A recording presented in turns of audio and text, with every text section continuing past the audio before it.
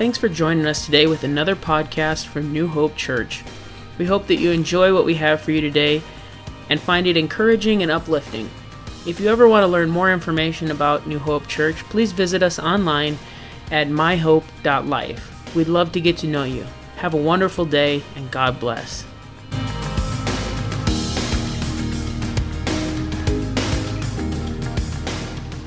Whole series is triggered.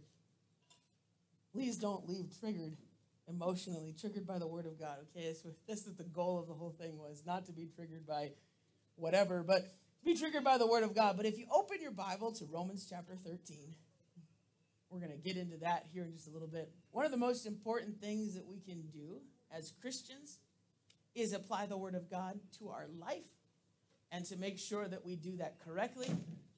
And so last week, I talked about the junkyard juices, and I brought my shoes, the ones that actually went to the junkyard.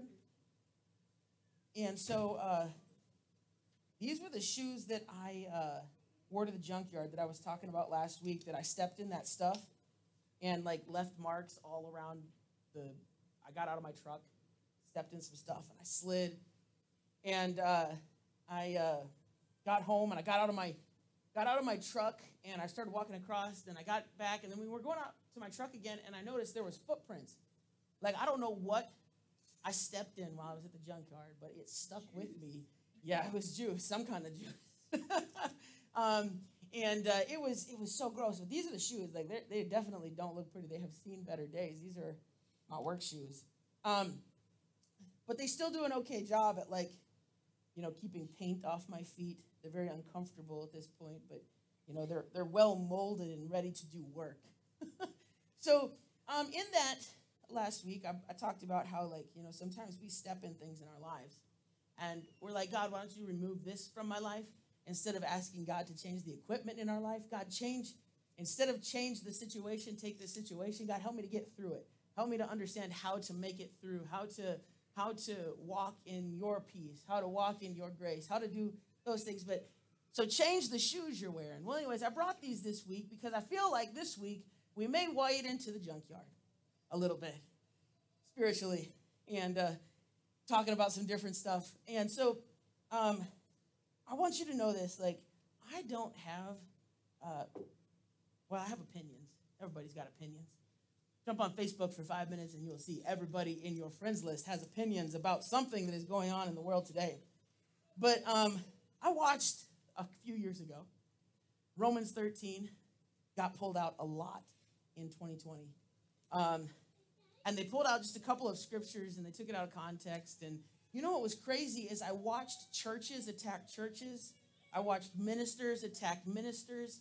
And if you just got rid of the whole, like, political side of it and just talked about what the church did, I feel like in 2020, the church looked a little ridiculous.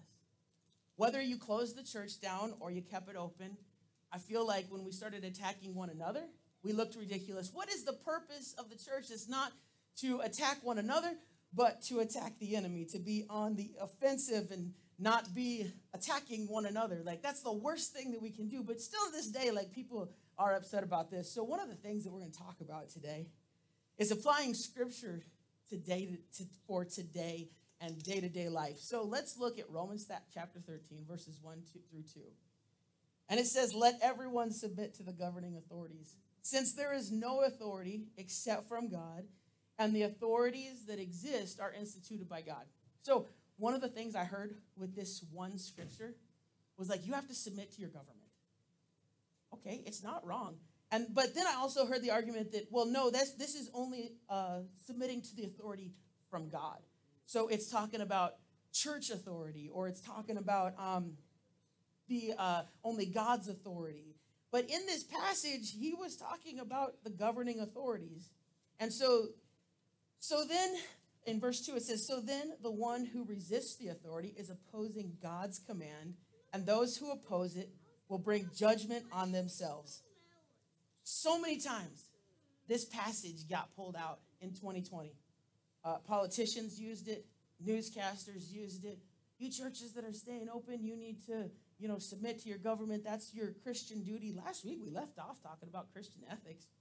And so here we go, jumping into Romans chapter 13. I'm telling you, this is one of the most controversial messages I've ever preached. As I was writing it down, I was like, dear Lord, this is ridiculous.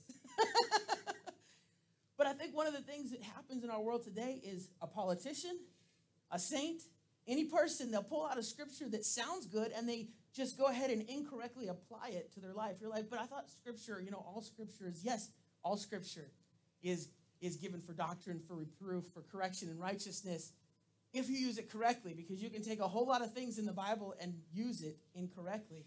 And so, is it proper for a Christian to submit to their government? Yes, it is. However, there is a point. This is not talking about doctrine. If you don't have a driver's license, get a driver's license. Paul is, but are you driving a vehicle? If you're driving a vehicle and don't have a driver's license, or you don't have your car insurance, I understand sometimes we can't afford things, but that's like the laws of the land. Those are the things that I'm supposed to do appropriately.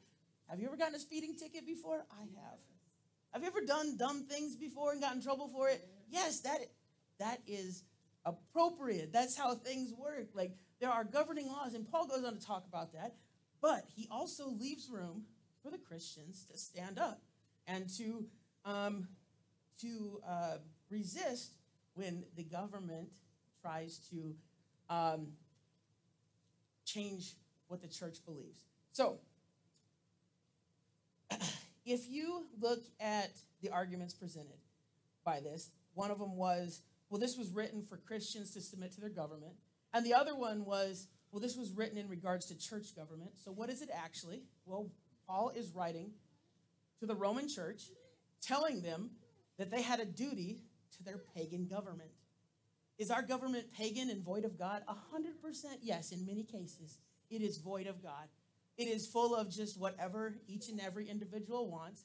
But yet, many times, we side with a political party, and we get all caught up in that political belief, and we're like, this is God, this is the Savior, like, this is God ordained.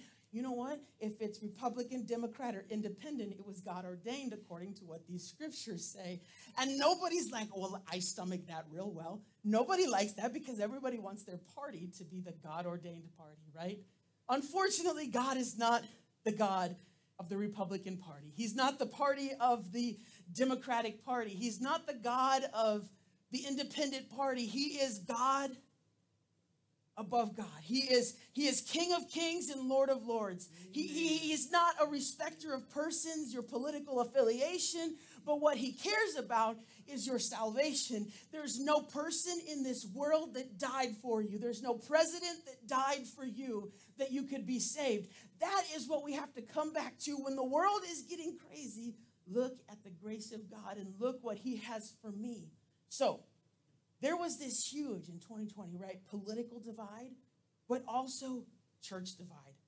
So maybe the question you ask, like, well, you guys shut down in 2020. You're right. We had very little options. We did. And you know what? I think it was appropriate for a period of time to okay, so pastors, I watched churches get tore up by saints where they were like, well, the pastor made the wrong decision. And then if the pastor didn't enforce masks, he was making the wrong decision. If the pastor was enforcing masks, he made the wrong decision. What decision is it that I'm supposed to make that makes everybody happy? There isn't one. But what I'm supposed to do is look at the scripture and try my best to lead as God would intend. That's what we should have been doing. And so I watched, and you know what? I even said it. There was people that I watched that, did things, and I was like, man, they shouldn't do it like that. You know what? We opened back up, and there was a time when we were supposed to close, and we didn't. We stayed open. And there was a time when, they were like, wear masks for 2 weeks. And you know what? I preached in a mask for 2 weeks because I wasn't going to ask anyone to sit there and wear a mask while I didn't wear a mask. And there was one Sunday I almost passed out, and I was like, we're done. It's been 2 weeks. We're done messing with this stuff. People got COVID. I have 3 minister friends that I had pass away over COVID, people that I was close to. So yeah, it was serious to a certain point. But there's also, and maybe you're hearing this today and you're like, well, I don't I don't really like this. I promise. It gets better. But the very foundations in these scriptures that he's talking about was for the church to do what's right. We're supposed to have high ethics, right, as Christians. But yet many times our ethics are worse than the person that we're next to. You're like, well, I'm just a Christian. I'm just saved by grace and I can do whatever I want to. Wrong. If you're living and your ethics are way down in the dirt and you're doing things that are shady, I question your commitment to your relationship with God. So when the church should have stood, many times we became divided. But what is the enemy's purpose? Do I think COVID came about and do I think the enemy used it? 100% the enemy used it to divide the church. In a time that we're supposed to stand together, the church was divided and it was almost down party lines. It's still to this day, it's given rise to this this Christian nationalism and all this stuff. And it blows my mind. Are we supporting a party or are we supporting and worshiping God? Which one is it? You have to ask yourself, what is it? Do your beliefs conflict with the word of God? That's a really important question because I'm asking myself that right now. As I ask that, am I doing something that conflicts with the word of God? So in verse 3, it says, for rulers are not a terror to good conduct, but to bad. Do you want to be unafraid of the one in authority? Do what is good, and you will have its approval. Okay, first thing there is not a terror to good conduct, but to bad. So this is about conduct, right? It doesn't say anything about doctrine. It's about conduct. So we should conduct ourselves in accordance with the authority of our land. However, if it goes against the doctrine of the word of God, so some would say, the Bible says, forsake not the brothering of the gathering. The gathering of the brethren. We should, as we should gather together. I believe it. There's an importance in gathering together as a church. It brings unity. It brings, we worship together, and it feels good to have people, like-minded believers, standing together. In this passage, though, and with that, so yes, was there a time for the church to stand up and be like, okay, we're done with this? Yes, absolutely. I know a pastor that was fighting in California and finally went to the Supreme Court. I'm friends with him in a group. His church made it all the way to the Supreme Court, and it was the ruling that made it so that the lockdowns were considered unconstitutional. So, when I stand here and say, hey, should we shut down for a little bit? Yeah, it was okay. But we started having church in our basement. We had people show up to our basement, and I was like, why are you in my house? I invited people. Cindy and Russell started. They're like, I know you don't like preaching to the camera. Can we just come to your house? Yeah. So we set up these couches, and we got some aluminum folding chairs then after a couple of weeks, and we invited everyone. I think there was 12 people in our basement.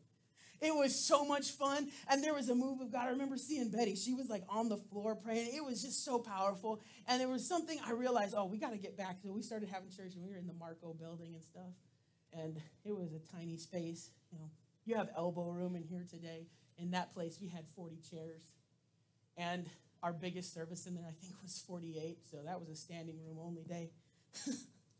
It was a fun time. My focus in those times wasn't to change the doctrine, wasn't to stay away from gathering together. The problem is, though, there's a lot of people who forgot what they were standing for, and they didn't come back to church. They were like, the churches can't close, and then when they reopen, they're like, I can't go back yet. I'm working now. My schedule changed. All these things changed, and I can't take any time out on Sunday to give to God. All of these things. When did church become a convenience for you? When did serving God get to be a convenience? Because ain't nothing in the book here that we're reading Paul was convenienced by serving God. He was persecuted. He was imprisoned. He was beaten. Ain't nothing convenient about those things. Nothing is convenient there about that. However, he was willing to give all. And you're like, but Zach, I want to give just a little bit to God. You are more than able to give just a little bit to God. But don't expect a whole lot back. What does that scripture say? Given it shall be given back to you, pressed down, shaken together, and running over. So if you're a little bit, it's just a little bit pressed down, shaken together, and running over. I want to give him everything that I am. We're to present our bodies last week as a living sacrifice, holy and acceptable to God, and it's our reasonable service. So here's what the scripture says, and Paul wasn't changing it. He gave room for resistance because of this scripture right here in Acts 4:18 through 20. It says, so they called for them and ordered them not to speak or teach at all in the name of Jesus. Peter and John answered them, whether it's right in the sight of God for us to listen to you rather than God, you decide. For we are unable to stop speaking about what we've seen and heard. They were like, hey, you can do whatever you want to do, but just don't preach in the name of Jesus. And they were like, yeah, you know what? You can ask God if you think I should listen to you or should I listen to him. But just so you know, in everything we do, we're going to do it in the name of Jesus. So when the church comes together, when we stand together, we should do it in the name of Jesus. We should stand united, standing together. People are like, well, I think I'll get into this a little bit later, but people are like fatigued, right? We hear, oh, God's coming back, and we get like fatigued by that. So did the Israelites when they were in bondage. They almost stopped believing the fact that that God would send a deliverer. And we forget that God is going to come back for his church. We're like, oh, well, it hasn't yet happened yet. I mean, is it really going to happen? If the government comes in and tries to change the belief, I promise you, I will die standing on that. If someone comes in and tries to change the word of God, I will die fighting for this. It's not about a political party. There isn't a political party that'll die for the word of God. They might die for their wallet. They might die for their desires and their goals and their opinions. But there are very few that will uphold the word of God truly. And so as Christians, our main objective when we're walking this world is to uphold the word of God. I will fight and die for the word of God. I will die preaching the word of God because I believe it. It's what changed my life. It's what will change your life. And so my objective isn't to change your opinion about your political party, your political affiliation. It's my objective, though, to present scriptures to you that cause you to see the need for change in your life, to say, God, I am in desperate need of a relationship with you. So verse 4, it says, for it is God's servant for your good. But if you do wrong, be afraid, because it does not carry the sword for no reason. For it is God's servant, an avenger that brings wrath on one who does wrong. Therefore, you must submit not only because of the wrath, but because of your conscience. So the main point here is it's God's servant. Paul was talking about Roman rulers at the time, and he says they're God's servant. They were pagan, absent of God, supporting, what is it called? Well, paganism generally has like a lot of gods, and I can't remember what that was called. But they were supporting like these other faiths. They had the sun god, the moon god, the rain god. They had all the gods, right? And Paul was like, I'm going to preach in the name of Jesus. And everybody was upset about this. And so here in this, Paul was like saying, we cannot step down from the faith. We cannot step down from what it is. However, those leaders that are in your life, God has placed them there or has allowed them to be there. He didn't stop them. So by them being there, God is allowing them to be there. Like that kind of messes with our belief, I think, in our political parties. Yes, should you vote? Sure. I don't care what you do. But make sure that your beliefs line up with the word of God. But like I said, the first part of the message is super controversial. Just because we don't like something does not mean that it's not part of God's plan. Just because we don't like it doesn't mean that God isn't in it. Just because we don't like it doesn't mean that God's not there. When I remember we were talking about this, me and Joe, we were talking about cleanup week in Moorhead. There is some good stuff in there, in those piles of stuff in Moorhead. There is some good stuff. Like I found a grill there. Joe was like, that's where I got my first grill. I just had to clean it up. Yeah, there was a lot of good stuff out there. And there are people that go through there, and he was talking about breaking TVs and like getting the coils out, for the copper. And yeah, I was like, yeah, you put something out there with a cord on it, and they were cutting the ends off and taking it so they could melt it down and do the copper and all this stuff. And I was like, is it really worth it? Like if you went to the junkyard today to dig through the garbage. Would you find something good there? 100%. Yeah, you find some good stuff there. But is it worth it to go through, to leave with junkyard juices on your shoes? I don't think so. When I was walking through the junkyard, it wasn't that I was trying to step in the stuff. It just happened to get on me. And so in the same thing in our life, we turn on the news. I don't care if it's CNN, Fox, MSNBC, or whatever the other ones are. I don't know what they are. Or you turn on Facebook, whatever it is, you're wading through the junkyard. You're like, but Zach, I need to watch. And yes, I know. But do you really need to get so invested in it that it makes you angry? Do you need to get so invested in it that it messes up your day? Do you need to get so invested in it that it just destroys your relationship with God? That's a tough one to ask yourself. So, the Bible says the love of many will grow cold. That's what Jesus said in Matthew 24. He says the love of many will go cold. The Bible doesn't spell out pretty roses for the last days, but it does give us hope in Jesus Christ.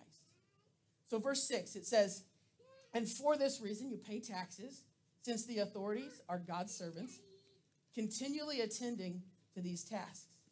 Pay your obligations to everyone, taxes to those you owe, that you owe taxes, toll to those you owe toll, respect to those you owe respect, and honor to those you owe honor. As I'll put in here, that's for my sister. Get your Minnesota driver's license. She's got her New Mexico driver's license. And I was like, you got 90 days, I think, or maybe it's 30. When you move to a place, you've been here for 2 years. I hope the police are listening. Get her. Do the right thing. Be above board. But if the government tries to change the word of God, fight and die for this. So, Paul is leaving room for you to object when it comes down to changing the word of God. If they try and change this, we are to object. It's not saying submit just willingly and give up all control and everything like that, as some people maybe would say. It is giving an opportunity for us to be good citizens. That's what he wanted. Be good citizens, pay your taxes. Nobody likes taxes. But he said, hey, pay your taxes. Nobody likes toll when you're driving through Ohio. Nobody likes to pay the toll. It's like $10 to drive on the road. You're like, why did I pay taxes if I got to pay toll to drive on the road? You know what? I still to this day don't understand that. Whatever. Anyways, stay on here. The place that we have to stake our claim is on the Word of God, not political ideology. The Word of God. We've got to die for this. So, pray for your president, whichever one it may be. There's only one. So, pray for your president that God would lead him, that God would guide him. Pray for your president that God's will would be done. Like, if you don't know what to pray or how to pray, like, just pray, God, let your will be done in this country, because, you know, it's a mess. That's a perfectly appropriate prayer.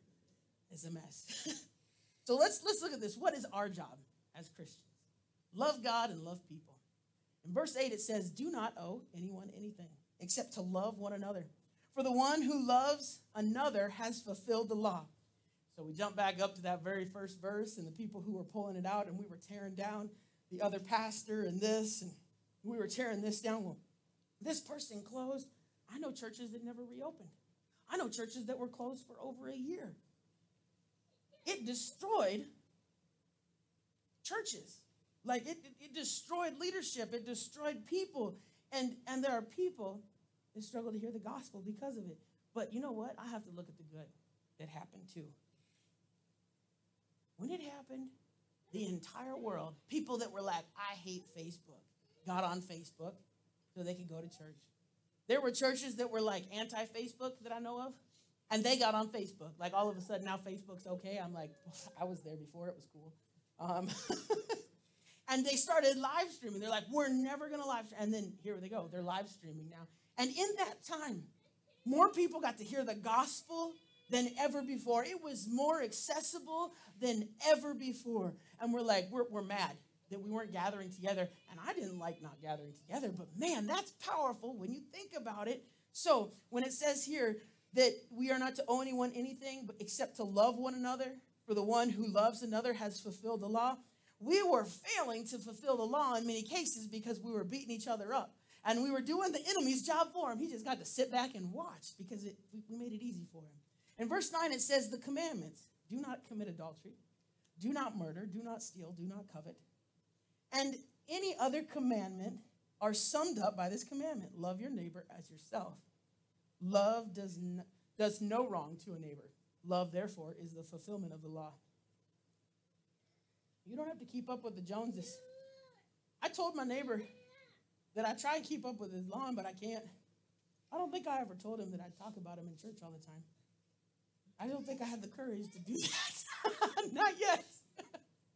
But I tell him, I'm trying to keep up with your lawn. Like, I went and got one of those power rakes so I could rake all the stuff under, because he did it. I'm just like watching what he does, and I'm like trying to copy it so my lawn looks good too. And in this here, it says, do not commit adultery, do not murder, do not steal, do not covet, and any other commandment. This right here is summed up by love your neighbor as yourself. If you love your neighbor, you're not going to go tear up his yard because you want it to look worse than yours.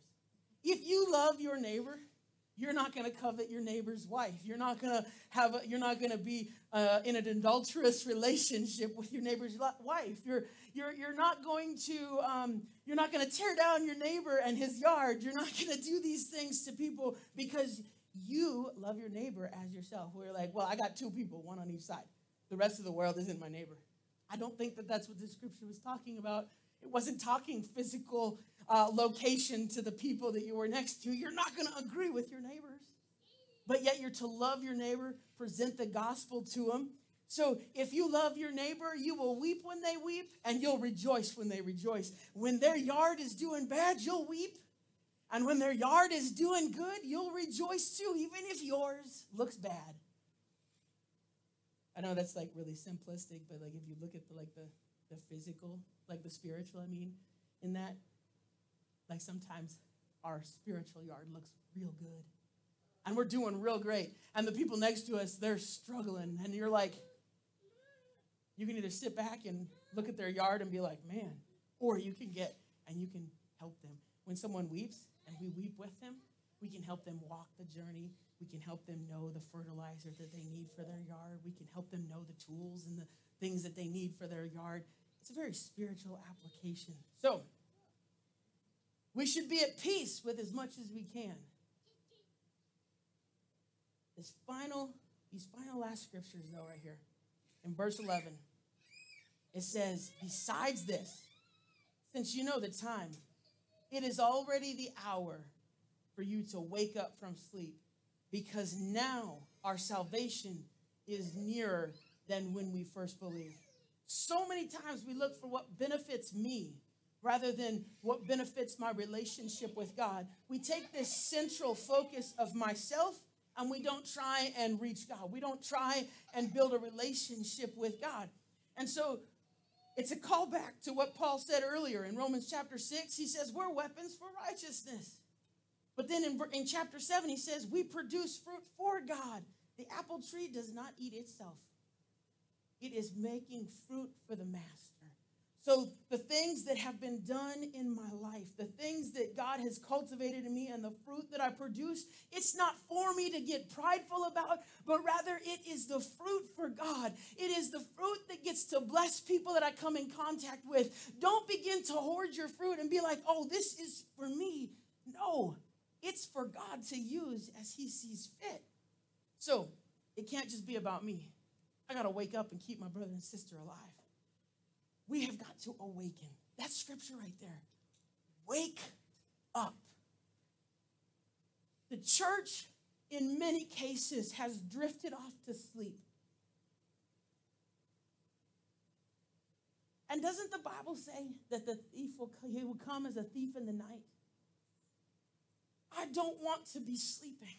I don't want to be like the 10 virgins, there was the 5 wise who prepared everything and were ready to meet the bridegroom. And then there was the 5 foolish that weren't prepared and weren't ready. I don't want to be one of the unprepared.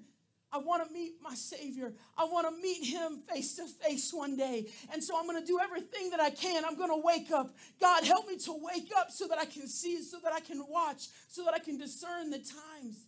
But also, help me to have my brother and my sister's back. If there's anything that the church should do, it should have each other's back. If you were questioning if you had someone who had your back, I just want you to know when you leave this place today, you have at least got me standing for you.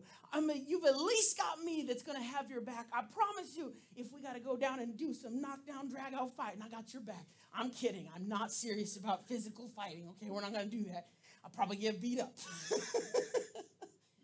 Okay, anyways, let's look at this for just a second. Okay, so in Matthew 5:13, Jesus calls us the salt of the earth.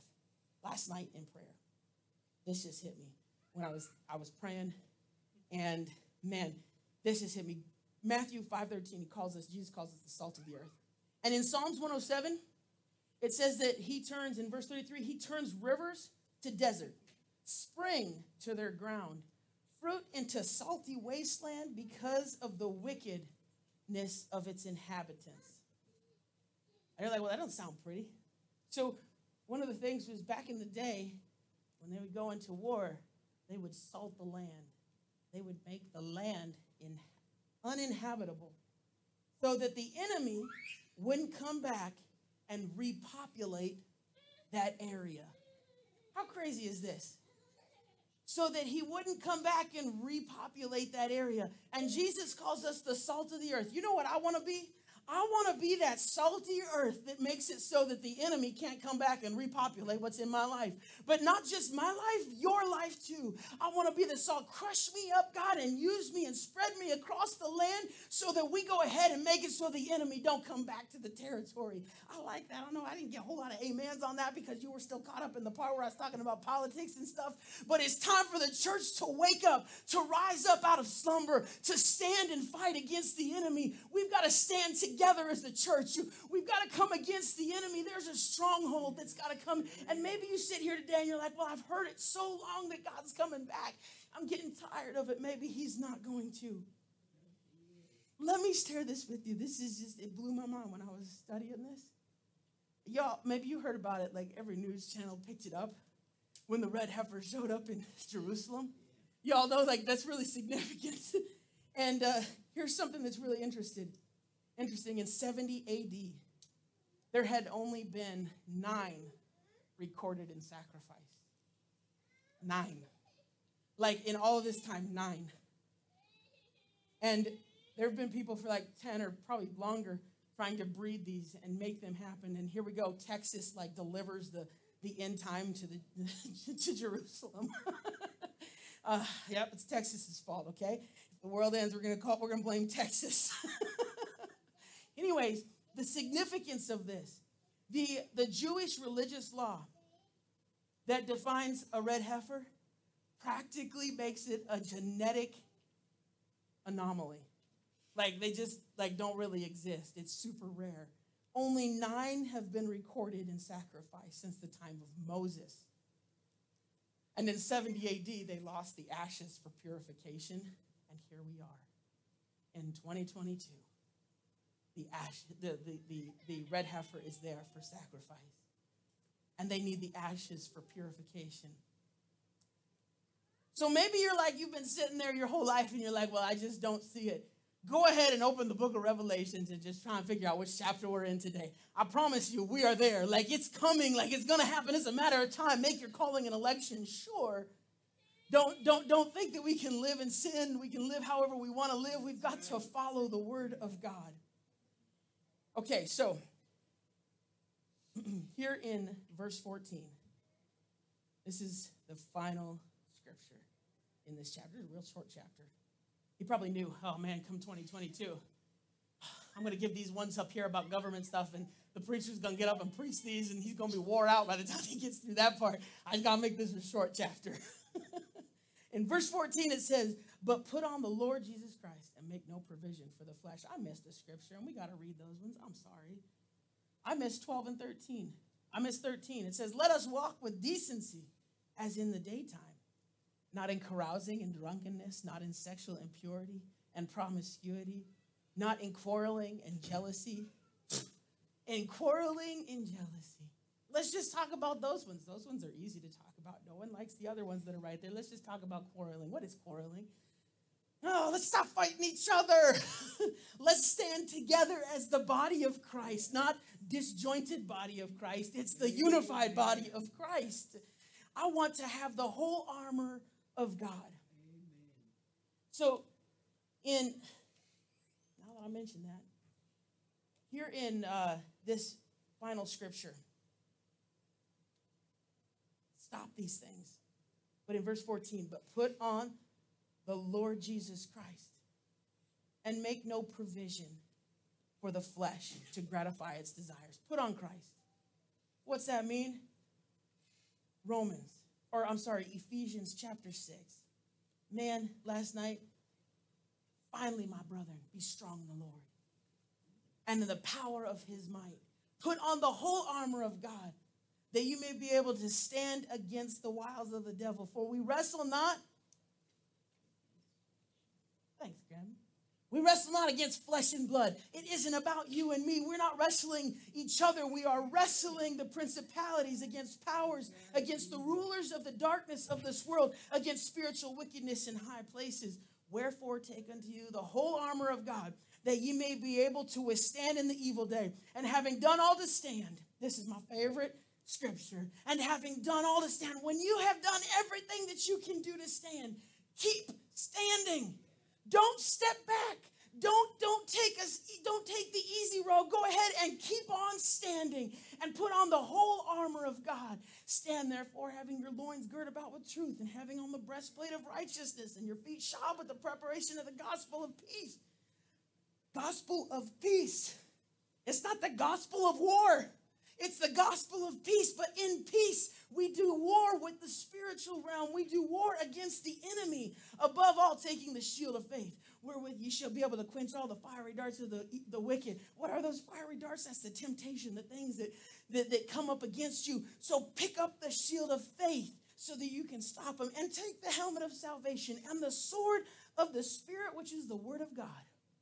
And this final thing right here is so important.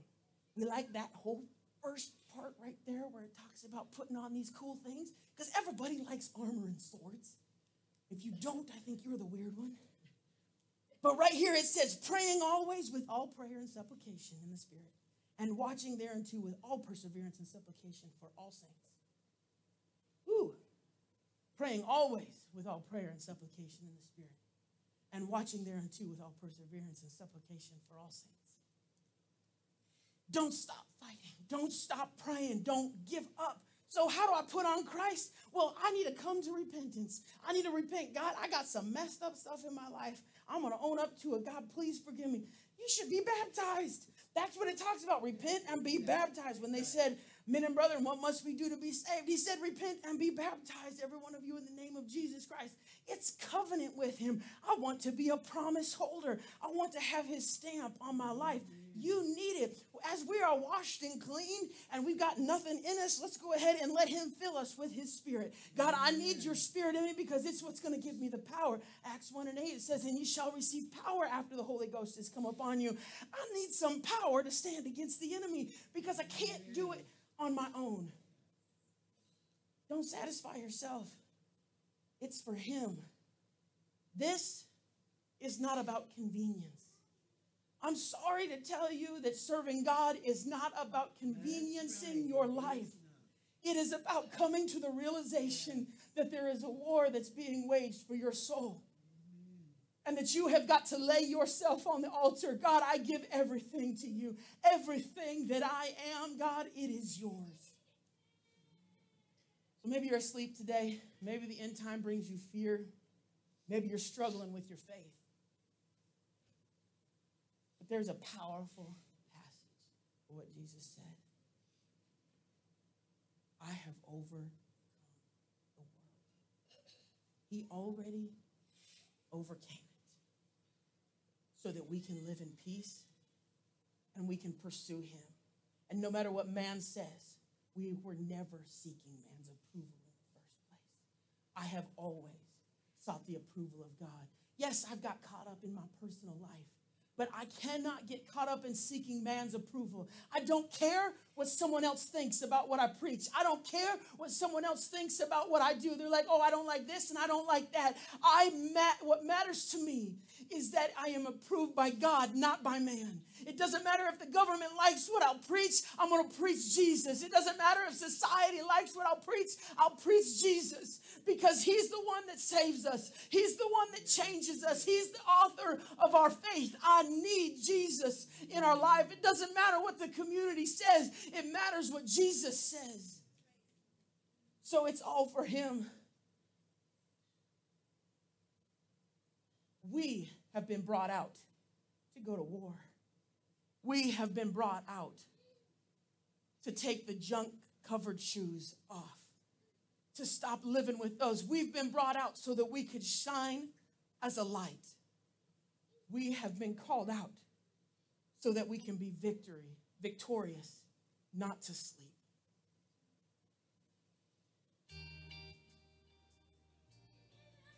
I know that this may have been probably one of the craziest messages, and for sure, in my mind, it is one of the craziest I've ever preached. But it's these last few scriptures in here that really hit home for me. That is for the church to wake up. That we can't sit idly by, but we have got to go and we've got to stand. God, help me to stand. God, I struggle with keeping sin out of my life. God, I pray that you'd help me. God, I pray that you would give me the strength, God. You got to know he's victorious, that he wears the victor's crown. As this song plays, let's pray for unity in our church. Let's pray. Let's pray for someone that we're next to. If you feel comfortable, ask the person before you just pray for them, but ask the person next to. Can I pray with you? Pray with them. Let's pray as families. Let's pray as one body, worshiping God. Let's pray. God, I need you. If you need someone to pray, if you need something, you're struggling with something, why don't you come to the front and let me pray with you? I want to stand with my brothers and my sisters. I want you to know that I've got your back. And when it comes to the spiritual fight, I will do the knockdown, drag out fight that I've got to do to help you. God, I pray that you would move right now, that you would touch us today, God. In Jesus' name, God, let your presence move in this place, God.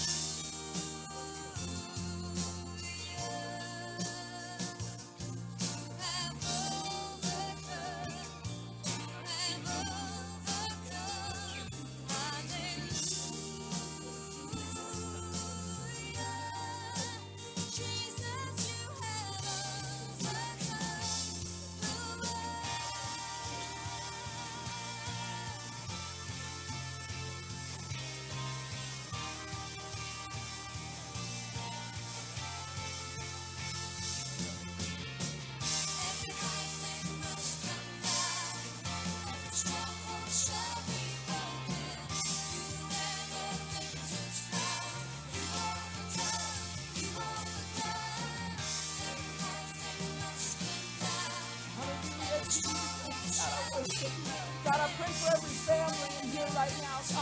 God, I pray for every student in here, for every child, God, that will walk into school, God. God, I pray that you would protect them, that you would keep them, God. God, I pray for every family right now, God, for every individual in this place, God.